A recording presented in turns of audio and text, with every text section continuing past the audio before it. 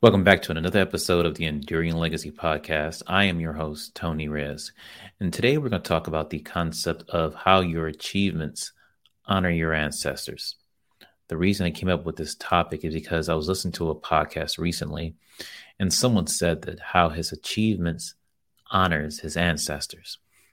And he can go into much detail beyond that point, but I think this is a fantastic subject matter, and I want to actually go into it a little bit more detail and discuss why does one's successes, why does one's achievements honor one's ancestors? Well, you got to think about it from certain things, right? So when we talk about success, we often talk about the things we are achieving right now, money, status, uh, fame, maybe for some people, but often it's an area of money and it's an area of status. But in actuality, I think it's bigger than that. If we're talking about achievement, we're talking about something grander and greater to move our family line, to move our ancestry from one area to another. And what I mean by that is that all our families start somewhere. So as our family has children, their progeny, and they have children, the hope is that they will be better off than the generation before.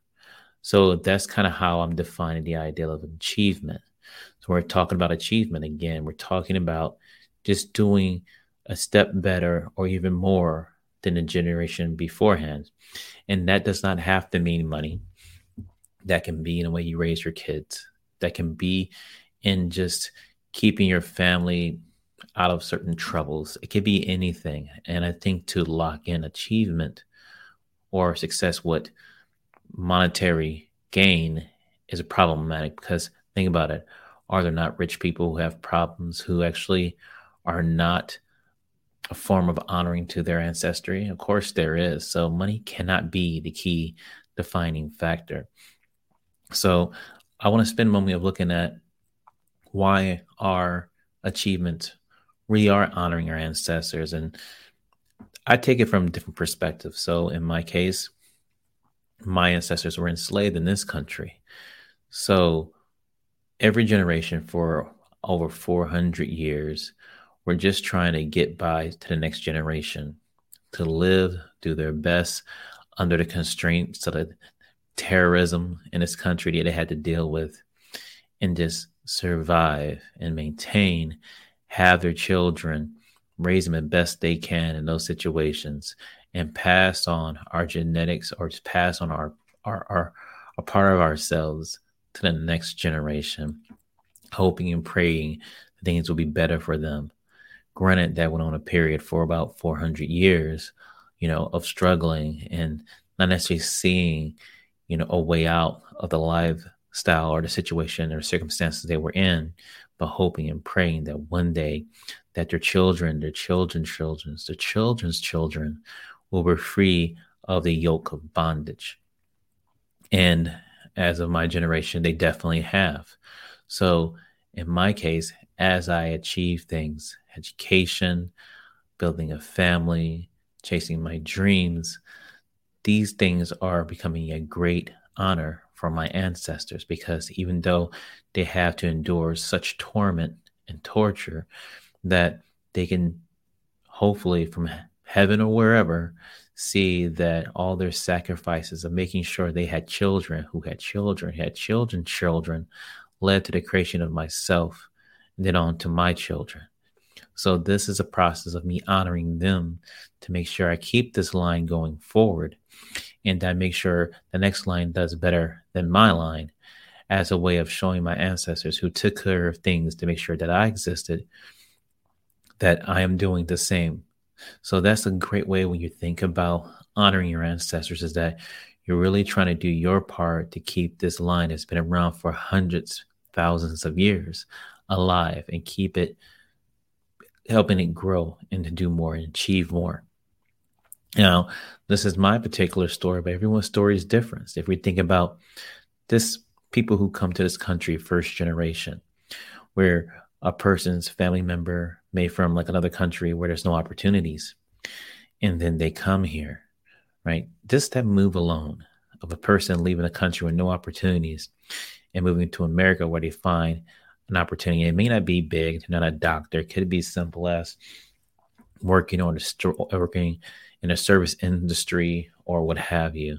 That's still a form of achievement, because what that person did was give their children and their children's children opportunities that they didn't have and could not have in the country where they're from. And that right there is more important than making a lot of money as a way of determining you have a sense of achievement.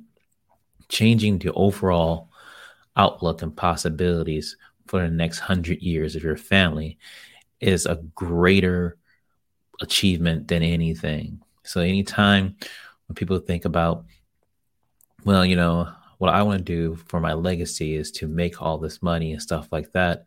And then sometimes they see people, around who, have positions that are not necessarily desirable. Sometimes people judge those people. And I'm trying to tell you, you shouldn't, because you never know what that job for them could mean to their family, what level of achievement that is.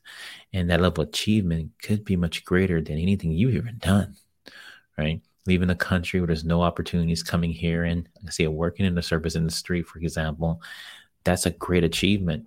If you just open up everything for your family for hundreds of years, that's amazing. And so as we all think about our own achievements, let's not compare it to others. We don't know their backstory. We don't know what the act of their job or what they're doing now, how has it changed or helped their entire family for generations. We have no idea. So I really think you need to take a moment to think about, what have you done or are doing that is honoring your ancestors? How have the achievements you have in your life, no matter how small, affected your generations for the future? And also think about how your ancestors would think about what you're doing and what you're achieving. Are they proud of you? Do they find what you're doing as honorable? If so, great. If not, change it. Remember, we all play a very important part in terms of what happens with our family. Without us, our family line does not exist. So we have to do our part, our responsibility of having achievements that helps this line that's been around for hundreds and thousands of years move forward into the future. Well, that's it for this episode of the Enduring Legacy Podcast. I hope you enjoy it. Until next time, have a great day.